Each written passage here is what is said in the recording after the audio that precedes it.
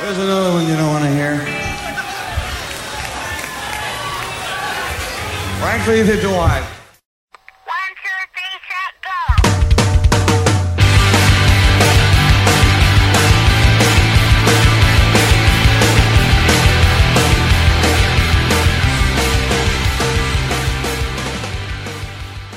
Hello and welcome to the Power Chord Hour podcast.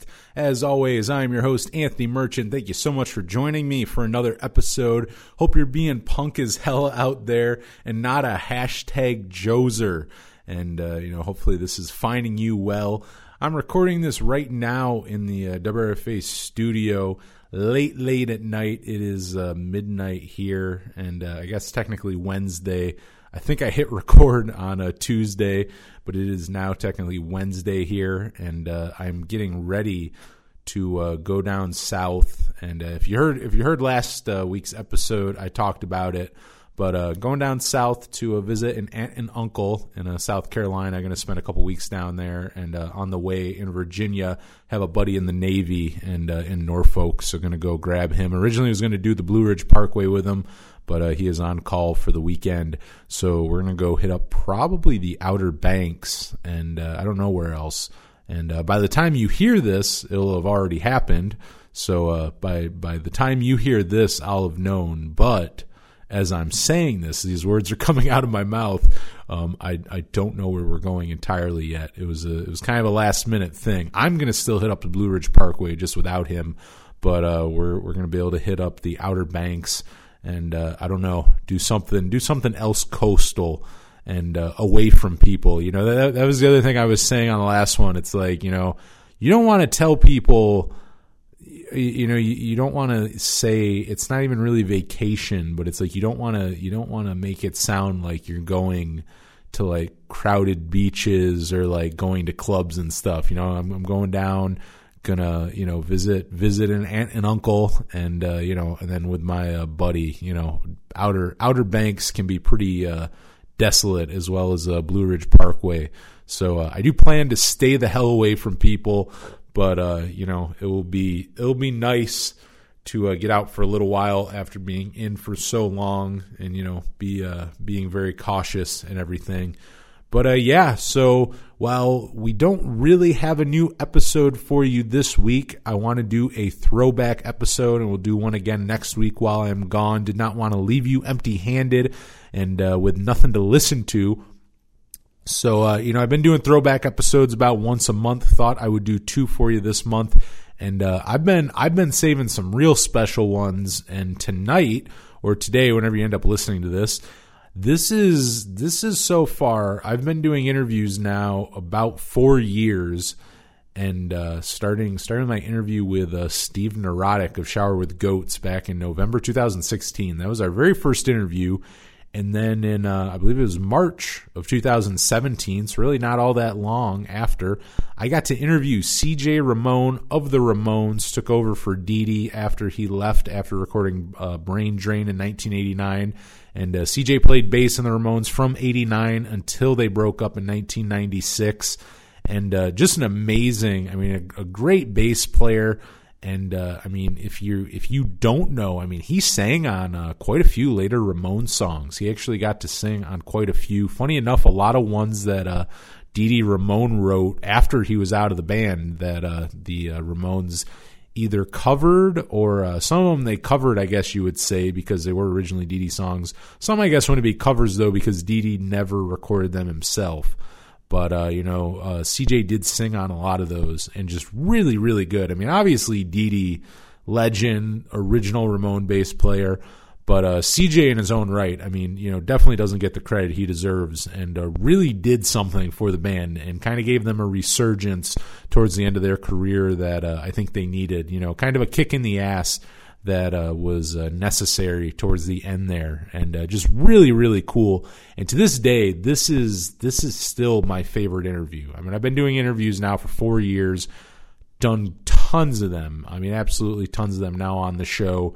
And this is still my favorite. I think part of it might be, it was one of my first interviews, which I got to say before it starts, my voice definitely sounds different. I got to say, I'm actually surprised how different it sounds for, only being like I guess this was 3 years ago. This was like March 2017 I did this. So, I'm surprised how much my voice sounds. Maybe it's just me. I mean, everyone kind of hates the sound of their voice. It took me years before now I'm okay with it. But I mean, I hated my voice. I hated my voice for years. So, I mean, I don't know. I might just be listening back and because it's me, I'm like, oh my God, I sound so weird. But I definitely sound different in it. But one of my first interviews, still one of the biggest ones. He was in the Ramones, for Christ's sake. He also, we don't talk about it, but I've heard him talk about this in other interviews, and I definitely would have, had I known it was a thing, I would have brought it up. But he was actually propositioned to join Metallica after Jason Newsted.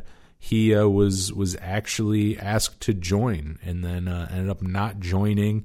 And I can't remember all the reasons why, so I'm not going to sit here and tell you something that's not true. But I know he declined it, obviously, because he's not the bass player for Metallica.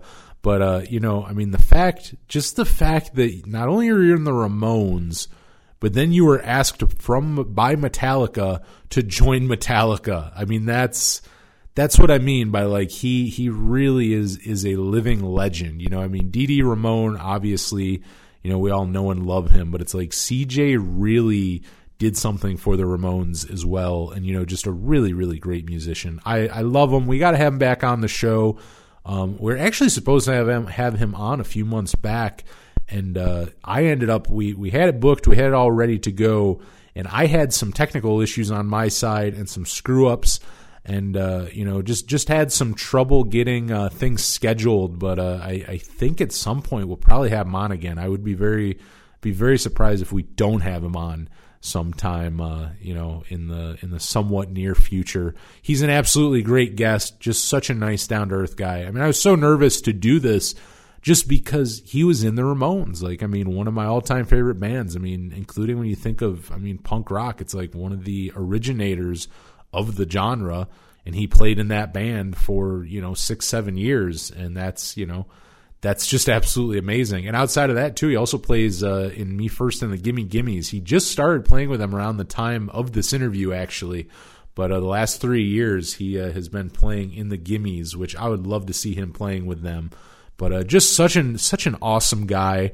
And I love his solo stuff too. Really, outside of being from the Ramones, his solo stuff is really good, where he has really found, including on the last 2 solo records, American Beauty, which we talked about in this interview. That's what we were promoting at the time. But also last year's The Holy Spell, which was one of my favorite albums of last year. These last 2 records he's put out are just amazing, because he's really found this nice happy medium where, it sounds like a Ramone on the record, CJ Ramone sounds like CJ Ramone, but at the same time, it doesn't sound like just a rip off the Ramones. He really kind of has his own sound where he'll satisfy you if you're a Ramones fan, but you also aren't going to feel like you're being ripped off or something, or like he thinks you're an idiot. Oh, he's just, playing watered down Ramones covers. It's not that at all. He writes some amazing stuff, does some amazing covers as well, of including Tom Waits, which I'll play for you later on in this episode, and we talk about for a while. It's still my crowning achievement in interviewing people is talking to CJ Ramone about Tom Waits. To get to talk to a Ramone about Tom Waits for however long we talk about it in here, quite a while, surprisingly a decent amount, but, just an absolute dream come true. I absolutely love the guy. He is a legend. So, gonna play you now my all-time favorite interview that I have done so far. And, who knows, maybe it'll always be one of my favorites. Probably will, because it was also one of my first. And, also just really cool. I was working at a top 40 radio station at the time too, and and my manager, we're just very small. People may not realize it, but in this day of automation, sadly, and I won't go into it. I'll end up going into a huge tirade. But as far as radio goes, not podcasting, but radio goes, automation has taken over where it's just you a lot of these radio stations have like skeleton crews. Like, you don't realize it. Maybe you do, but a lot of people, I thought people realized it. Actually, I say that. I thought people realized it. And then I realized when I talk to people that they don't, that a lot of people don't realize kind of the behind the scenes of it. But I mean, radio's gotten to a point now where it's just so automated that you get to these stations and there's 3 people operating the entire station, which if something goes wrong, that's really tough. And, this is kind of one of the situations. I was at a top 40 radio station. I absolutely loved it. Even though pop music is not my thing, including current day pop music, I was not particularly into most of the stuff we played, though we did play some good stuff. But, still, it doesn't matter. It was just such a absolutely fun, still like, one of my all-time, really actually my favorite job I think I've ever had. Just really, really cool. But, it was one of those things where it was such a small operation that even early on in starting working there, I mean, I was working there 3 or 4 months. And, anytime my manager was out, I had to go in. And I'd get a phone call because she did the morning show live, and you had to be there at like 5:30 in the morning. So if she had to call in, the only other person who could run it there. I mean, we had like salespeople, but no one who knew the technical side. Like if the station went off air, or like you had to load music logs and commercial logs and like things like that, and take meter readings and shit that just no one can just off the streets just jump in and do. I was the only other person there who knew how to do it. And so yeah, I mean, I would get a phone call. You'd be there at 5:30, and I'd normally get the phone call at like 2 a.m., which was funny because normally I didn't have to go in until late afternoon. So many times I would get called in about 30 minutes after going to sleep, and sometimes never going to sleep. There were times where like I can think of more than one time where it was like 2:30 in the morning and I'm laying my head on my pillow and I'm going to lay down for the night. I check social media one last time. I'm like on Instagram, and all of a sudden I just get a phone call. It's like, yeah, I'm sick. Like, can you come run the station? And it's like, yeah, like, there's really, it's not really, it's kind of a rhetorical question. It's like, if you can't be there, I got to run it. So, but I want to trade. I mean, it was the coolest job. But anyway, the day I was interviewing CJ was one of those days where my boss was out and I had to go take over for her and do the morning show and all that. And yeah, I mean, I got there running on maybe 2 hours of sleep. Was like a 12-hour day at that radio station doing top 40. I don't remember exactly what it was, but I did some Arby's commercials that day, and I don't remember what kept getting fucked up. I think it was something with the copy, and we had to just keep redoing it. And I just remember how ridiculous it was. Like, and I was just getting stressed out because it was just getting closer and closer, and just all this shit had to be done. It was a Friday. I remember that as well. So I'm trying to get all this stuff done. It's like the end of the month, I think, too. We're getting all this stuff done for the end of the month. It's a Friday. And it's just getting closer and closer to my interview with CJ. And it's like, I'm like sitting here freaking out going like, I need to like finish this commercial because I need to go interview, it's like, I got to go interview CJ Ramone. And I just remember just that day. I mean, I don't know how much radio I did. I worked like 12 hours at that top 40 station. And then ran to, I was going to say here to WRFA, which is true, though we have new studios now, since renovated studios. But I did have to run here to WRFA and then do my interview with CJ and get that all ready and whatnot. And we might have even aired it day of. The interview was pre-recorded, but I think I remember staying here and editing it and getting it all ready for just a couple hours later. It aired. We were still going at like 8 o'clock at night. So, I interviewed him at like 4 in the afternoon, and then by 8 o'clock we had it on there, and I get that all ready. But I just always look back on that day is like just like such a it was just such a fun day. But really one of the first like stressful busy days in radio for me, where it was like I was trying to juggle shit. Like I had to go from one station to another.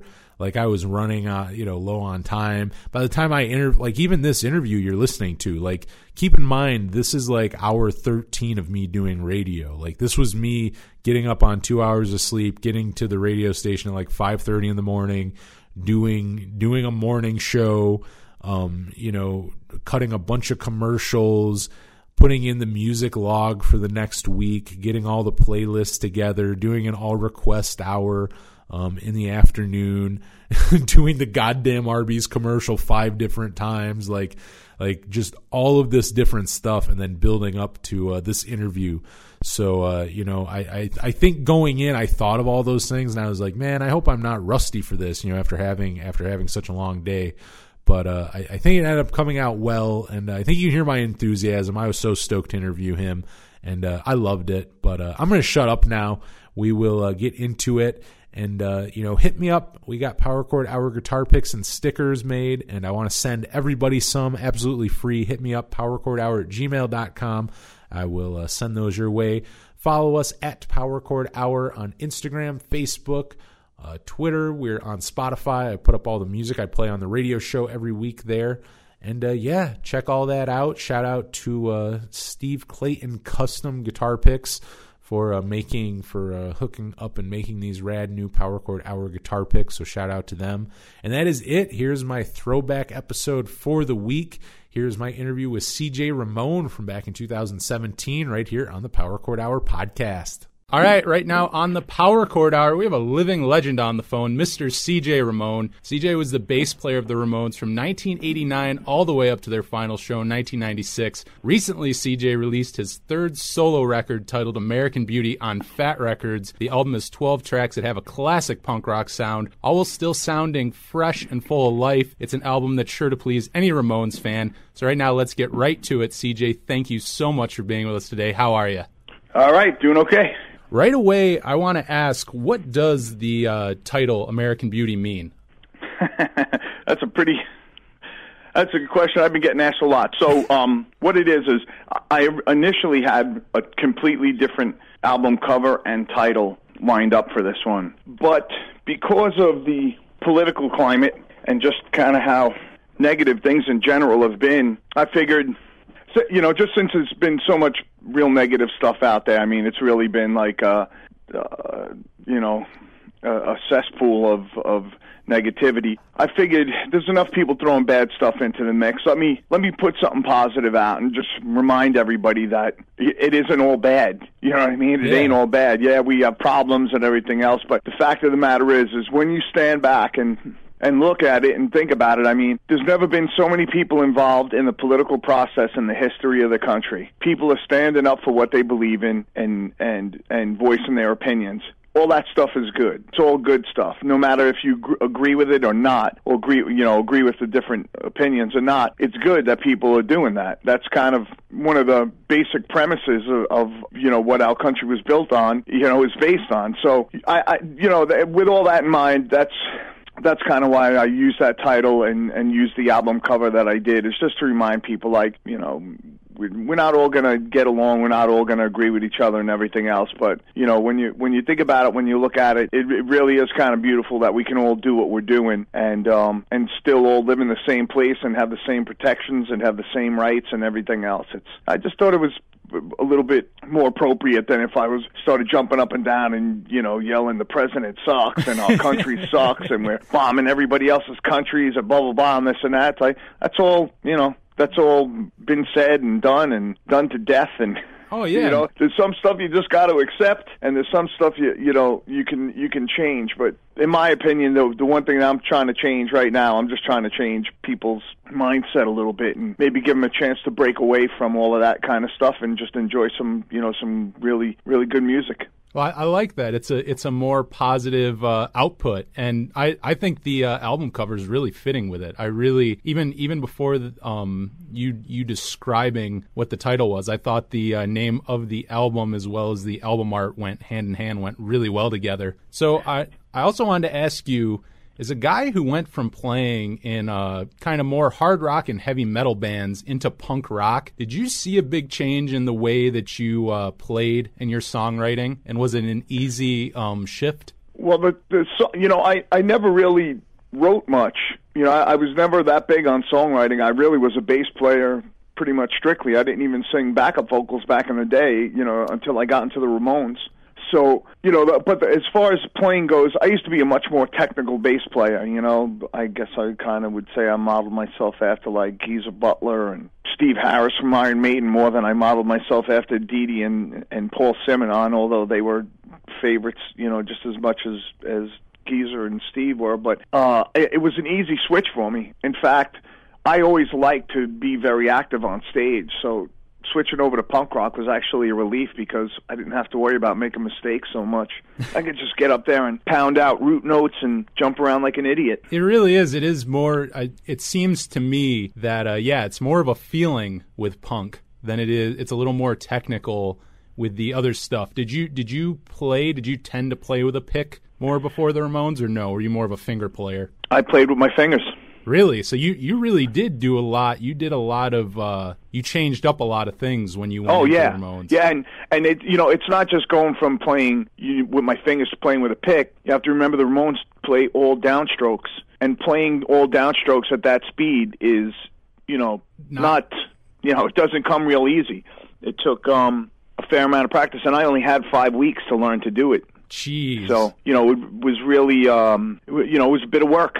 Definitely was a bit of work. Now, do you nowadays, I mean, with your solo stuff, you do tend to stay kind of more punk rock. Do you ever go back? I know you said back in the day you didn't really write anything when you were doing kind of the more heavy stuff. Now, do you write anything kind of more like in the hard rock genre, or are you kind of more strictly, you just stay punk when you write? Well, realistically, my first journey into songwriting was pretty much hard rock stuff. That was with my band Los Gusanos. Wasn't punk rock at all, really. It was kind of it was really hard rock, and and that's because I picked up the guitar. I wanted to learn to play guitar, so I picked up the guitar and started writing on guitar. And what I found was because my abilities on guitar were limited, I was falling back on playing stuff that I was comfortable playing, stuff that I knew by ear, which was, more of the heavy metal hard rock stuff. That gave, that totally changed the game for me as far as playing goes.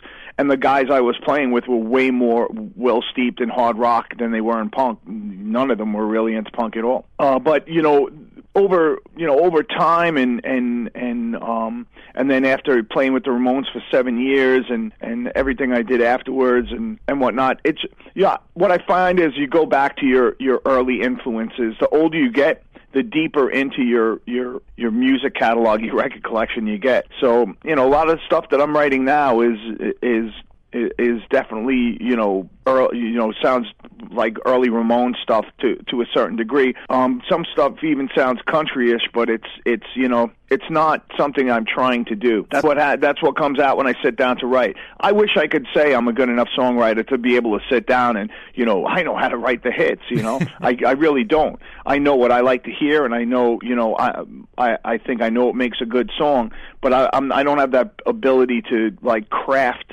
a good song. It really is just it's really it's just natural. That's just naturally how it comes out, and it's something that I kind of developed over time. I also have a question. Your new album, American Beauty, as well as your last one, Last Chance to Dance, they're both put out on Fat Records. Is it, I gotta ask, is it a flattering or is it a weird feeling to know that the Ramones were a huge influence on so many of your label mates, to the point where there's probably bands on the label who would not exist without the band that you were in? I mean, is that an odd feeling or is that flattering? It's cool. I that's I didn't even think of that. Tell you, that is a pretty cool thing. But what you got to remember too is I was a fan before I got into the Ramones, so I'm more like some of the older guys in bands than I am. But then I feel more like those guys than I do a Ramone, because I was such a huge Ramones fan and as influenced by the Ramones as everyone else.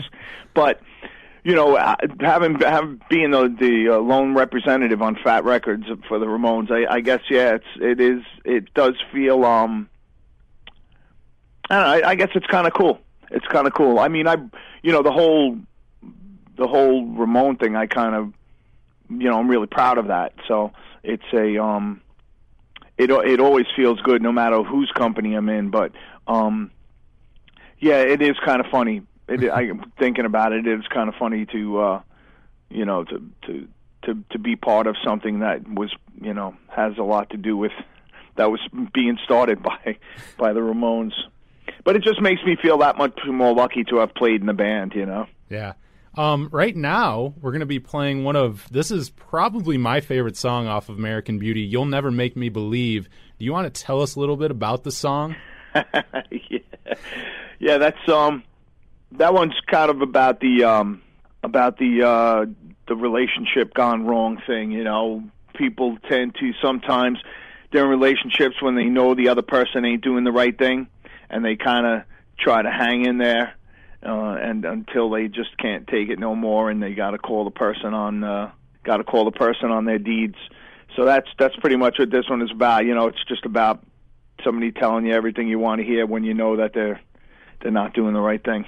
Well, it's an absolutely great song. Before we play it, once again, I am talking to CJ Ramone right now. His new album, American Beauty, is out now on Fat Records. You can go to cjramone.com. He's on Facebook. He's on Instagram, the CJ Ramone, 2 E's in the. He's also on Twitter at the CJ Ramone with 2 E's.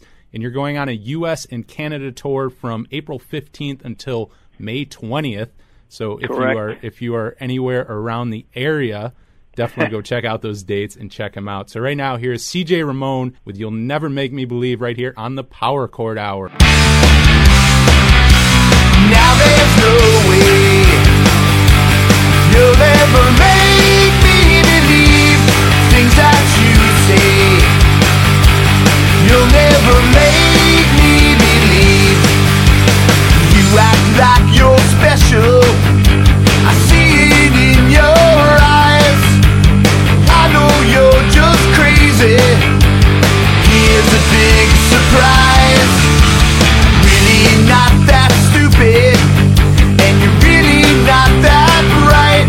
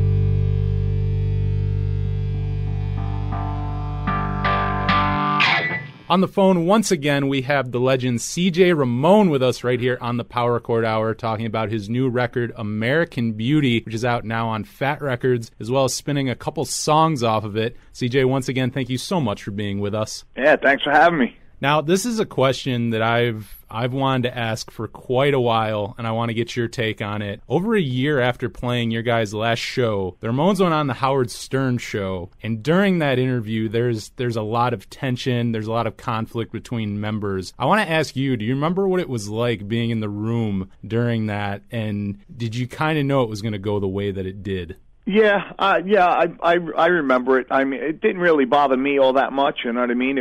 It's kind of was a common thing. But you got to think of something. Ramones were together 22 years. 22 years they stayed together. You know what I mean? That's a long time. Most marriages don't even last 22 years. You know, so here's four guys, well, three guys, four guys, whatever, that were pretty much lived with each other 24 hours a day for, weeks at a time over the course of 22 years. There's always going to be conflict. You know what I mean? Mm-hmm. It's like living in a house where your parents don't get along. You know what I mean? Yeah. But not in the fighting way, just the ignoring way and the, snide remark way. You know what I mean? That's how it was. What happened on that show had nothing to do with anything that happened in the band while the band was together. That was on that show. I think it was an argument between Joey and Mark. That was kind of the centerpiece. Yeah, it is. I went back and watched it before we did this. I kind of went back and looked at it, and that seemed like where most of the conflict was. It wasn't all four of you butting heads. It was kind of like this guy kind of has this problem with this guy. It wasn't right. Everyone. So what it was is that John was upset with Joey also, but I mean, Joey and Johnny never got along. But but what had happened was we had been offered $1 million to play a couple of shows down in South America after the last show on Lollapalooza. Wow. And Joey turned it down. But he didn't just flat turn it down. He came to me and he said, "Hey CJ, how would you feel if I canceled the shows in South America?" And I answered him as a friend, and I said, Joey, you gave the band 22 years. I think you gave enough, you know what I mean? Yeah. If you don't want to do it, don't do it. And what I knew that I'm not sure anybody else knew at that point was that Joey had already been diagnosed with lymphoma. Oh, wow. So I knew it wasn't just that, he didn't want to do it. He was tired, like physically exhausted, tired, didn't have the energy to do it. And that's why, I had no problem. And believe me, I'm the guy who could have used the money the most out of everybody in the band. But I answered him as a friend, and that's how I did it. Yeah. But I guess there had been a little bit of back and forth on an earlier show on Howard Stern between Joey and Mark, calling each other names and everything else. And Howard, being the rabble rouser that he is, got us back on the show to inflame the situation further. But I thought it was funny. That's really what it was. If you go on his show, that kind of stuff is going to go God, on. Yeah. So. I kind of assume that. And the other thing, watching it, because there is the video of it on YouTube too, and you kind of are in the middle of it. It is funny to watch you because you're almost like you just kind of staying silent, but you're kind of just smiling for a lot of it. It's true. Yeah, you go on Howard Stern. I'm sure you guys kind of knew that was going to happen. But yeah, I had to bring it up because it's so interesting just thinking of that interview, a year after the band had pretty much broken up. And also thank you for going into that. That's really, I knew none of that about the concert and everything. But now let's get back to the present. Let's get back to the new album. On American Beauty, you have a really touching song about Tommy Ramone. Was that an emotionally difficult song to write? Well, my first record on Reconquista, I wrote a song called Three Angels, which was I wrote for Johnny, Joey, and Dee Dee. The three of them had passed at that point, and I'd always kind of wanted to write a thank you song, to the band, and so I wrote that. So after Tommy died, fans actually asked me, "Are you going to write a song for Tommy?" So I said, "Yeah, definitely." So we were in the studio recording the new record, and I was staying at a friend's house, and I was staying in the room where he kept his guitar collection. In the room, he had a dobro. So I picked it up and I started messing around with it, and I came up with the little guitar, that little riff that's on there, and I kind of liked it. And then I started to, I just suddenly got the idea for the lyrics, and started writing it all out. So what ended up happening was the last day we were actually in the studio. We recorded the entire record in 11 days, by the way. Wow. But the last day that we were in there, I said to Paul Miner, the co-producer and engineer on the record, I said, hey, do me a favor, just set up a mic and let me put a little something down. And he just set up one mic, and I sat down and I picked out the guitar part, and then after that was done, I sang, I busted out the lyrics and I sang what I had over it, and we listened back to it, and I said, okay, let's do a serious take, and we blew through it one more time, got the whole thing down, and I had Pete Sosa, our drummer, who also plays drums for the Street Dogs, do the little drum tambourine part in there, and I had to listen to it for a while before I actually decided to put it on the record, because it was just really personal. It was really personal, and I had to get a little comfortable with it. But I also played it for a couple of people whose opinions whose opinions I trust, and they were like, "You got to put it on." And I realized, I got to put it on. So we put it on the record, and that was the one song that I was most nervous about people hearing. But it's got nothing but great responses. Well, it's a beautiful song, and I like where it's at because honestly, you don't expect it. With the way that the album's going, you're really not expecting that. It just kind of comes out of nowhere. I remember the first time I listened to the album, and it didn't really hit me what I was listening to about midway through, realizing what it was about. And it's like, wow, it's a great song. Yeah, but because I talked to Tommy about the whole situation, about what happened with the band, and like I always let Tommy know, I know that you were the guy. The first time I met Tommy, I said, I know that you were the guy. And he was like, how do you know that? And I said, if you deconstruct the Ramones' career going backwards by album and look at where they kind of fall off the rails, it's when Tommy's gone. It's when he's gone out of the band. At end of the century, from end of the century on, they put out albums with moments of greatness, but a lot of mediocrity on them, until Too Tough to Die, which to me was like a comeback record, and that's because Tommy is back in the producer's chair. Yeah, he was a great producer. My favorite band of all time is The Replacements, and I love Tim. I absolutely love Tim. So, which actually we'll be playing a song off Tim later on. Thought we would give a little nod to Tommy tonight. Cool. And also, I wanted to ask you did mention that you guys did the record in 11 days. When you went in, does that mean you kind of just had all the songs just down-packed pretty much? No, not at all. God. Not at all. We had a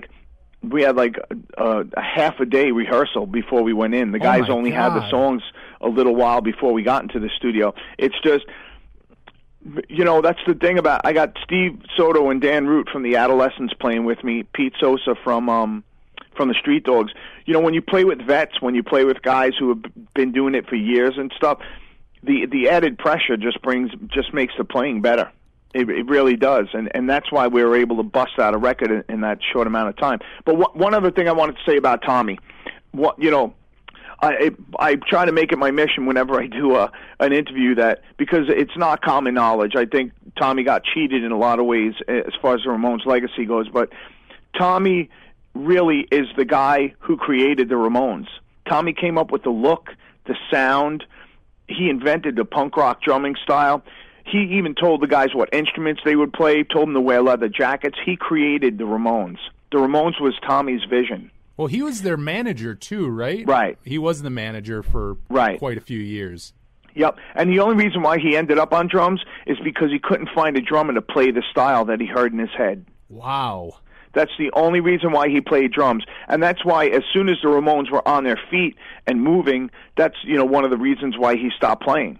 That's absolutely amazing. So that, that's one thing I wanted to put out there, to try to make it become part of the Ramones, lore and legacy, is that, people understand and know that Tommy was the guy. He was the guy. I know Johnny and Joey are, with the face of the Ramones and the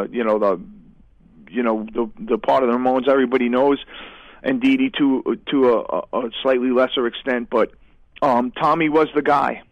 Yeah, he was the guy. Well, even, I mean, and I just even add something with Dee Dee. It's like I'm a bass player, and I think he's one of the reasons, where the less is more. I mean, it's genius because it really is. You don't need to have a bunch of fills. You don't need to do a bunch of crazy things. Like, I don't listen to a Ramones album and go, this would be a lot better if he was like throwing fifths in or doing like this and that. It's like, you don't feel that way. And I mean, I think that's just been copied for decades and decades. And I think he's one of the roots of it, one of the guys who absolutely, one of the first ones you go, wow, and also playing with a pick. I feel like he made, I visited his grave in L.A.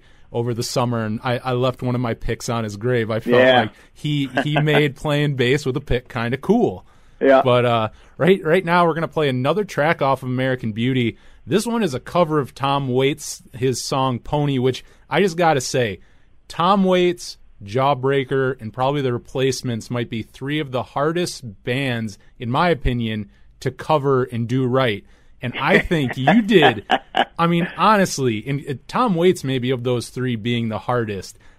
You made an amazing cover, and if people don't know the song Pony, that's off Tom Waits' Mule Variations, but the original is a soft acoustic song with strings. Your version is a lot more kind of faster and electric, and even features horns from the band Mariachi El Bronx. I gotta ask you, do you find it easier, or do you find it more difficult when you cover a song to make it all your own instead of trying to keep it to the original? I mean, is that harder or is that easier to just do your own vision? It depends on the artist that you're covering. You know what I mean? There's some artists that you're never going to match what they do. You know what I mean? So there's doing a cover version of something, and then there's doing a remake. You know what I mean? Yeah. And realistically, I try to take the remake route because there's no way that I'm gonna be able to do what Tom Waits does better than he does it. There's no way. You know what I mean? I'm not even gonna try. That would be stupid. What happened was I tried to do the straight punk rock cover. We recorded it, and it sounded kind of cool, but I just didn't like it enough to put it on the record. And I was heading actually home from the studio, and flipping through the radio stations and just trying to, wash the day out of my head a little bit. I just suddenly got the idea. I was like, I'm going to put mariachi horns in that song. That's how I'm going to make that song even better. And I reached out to my buddy Dave Hidalgo Jr., who plays drums for Social Distortion, because his dad is one of the guitar players, singers from Los Lobos, and I figured Los Lobos, they got to know a mariachi section. But it turned out that Dave actually knew the guys from Mariachi El Bronx, and he gave me Keith's number, and I got in touch with him, and we got it hooked up. And the first time I heard the track with the mariachi horns in it, I was like, this does the song justice. Oh, this God, is, doing a straight punk rock cover, it was fine, but it just didn't do anything to the song. You know what I mean? It was just kind of run of the mill, and I wasn't going to put it on, do a Tom Waits cover run of the mill. So that little horn section really brightened the whole thing up, and now it gets mentioned as people's favorite song on the record pretty often. It's one of my favorites, and what I like too is the way that you made it your own. I really feel like you might convert people into Tom Waits fans, because I am a Tom Waits fan, but he's not always the easiest guy to get into. Like it really took me years. Like maybe 2 years ago I finally got into him. Your version, I think, including if you are a fan of your music, they'll listen to that, they'll like it, and it's kind of an easier introduction to him. Yep. I really do think that, and like I said, I love the way you made it, because I almost didn't recognize it in the when I first listened to it. And I think if you're a child of the '70s, like I am, I'm born in '65, so realistically, I'm a child of the '70s. We grew up with all those songs like Kung Fu Fighting and Billy Don't Be a Hero, and like all these the record, the Edmund Fitzgerald, like all these songs with these just great stories in them, you know, and and I think like that really lends itself to listening to an artist like Tom Waits. You know what I mean? The story in that song is great. You know what I mean? Yeah. It's a really great. Lyrically, it's a great song, and it's always been one of my favorite Tom Waits songs. Well, since it came out, anyway, it's been one of my favorite Tom Waits songs, and you know, a little bit of a personal connection to the lyrics too. You know, so it really it felt like the right one to do, and I really just got lucky. I really just got lucky when it comes down to it, because that idea just popped into my head, just kind of. No, you're absolutely right, though. He is an amazing storyteller. Like, I mean, yeah. You were saying like songs from back then. Just going through his back catalog. I'm 24, and when I listen to him, I become like nostalgic for a time that I was never around for. But that's what he does. Well, that's what I tell people. You know, it's like when you listen to Tom Waits, you have to imagine sitting down with Grandpa and Grandpa telling his old war stories. Yes. Because that's really what it's like. And, a lot of them are really dark. A lot of the tales are really dark, but his voice is soulful. He knows how to create a great atmosphere with the music. He always has, like, interesting percussion stuff. The guy's really a master. He really is. And, you see him live, and it's more like a vaudeville show than it is a music concert, Yeah, the first... But, huge Tom Waits fan. First song I got into on him, Christmas Card from a Hooker in Minneapolis, and like you were saying, it's devastating. You listen to it, and it's kind of beautiful as it just falls apart. Right. And that's where I got, and I'm like, oh, this is kind of like Charles Bukowski set to music. Yeah, there's a famous quote from him. It's something like, I love beautiful melodies that tell me terrible stories, or tell me terrible things, or something like that. And it really is a real, that's a great description of his own songs. Oh, exactly. So, right now we're going to be playing your cover of Tom Waits' Pony. And if someone listens to this who never heard Tom Waits before, and they're like, oh man, now I want to go listen to Tom Waits, what would you say would either be maybe an album that someone should check out? Oh, Lord. yeah, that is hard. There are a lot. The guy's got a huge discography. He's got a lot of records.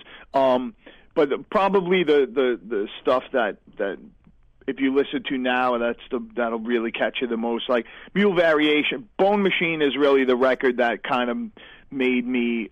I was a fan before, but Bone Machine is the record that made me like a devoted fan. Like, okay, I gotta just get everything he did. But Mule Variations and Alice especially is a real haunting record with just incredible Fish and Bird and like some really just gut-wrenching stories on it. But Alice, Mule Variations, Blood Money, anything in that era there, it's a little easy. It's a good introduction to his catalog. Those songs are a little bit more, they have a little bit tighter of a direction and easier to understand and stuff than some of his more experimental stuff. Bone Machine was really experimental, but that's why I really liked it. But like I said, Mule Variations, Alice, Blood Money, any of those records in that era, out of those three records, you listen to that, you'll be hooked for sure. Beautiful. Well, once again, CJ Ramone, thank you so much for talking to us. His new album, American Beauty, is out now on Fat Records. I cannot recommend it enough. If you're listening to this show, you know what I play. You're going to like this album. You can go find him on cjramone.com. He's on Facebook. He's on Twitter and Instagram, both at with 2 E's, CJ Ramone. He has a U.S. and Canada tour coming up from April 15th to May 20th. Now we are going to send you guys off with CJ Ramone's cover of Tom Waits. I hold my pony. I hold my pony. I hold my pony knows the way back home.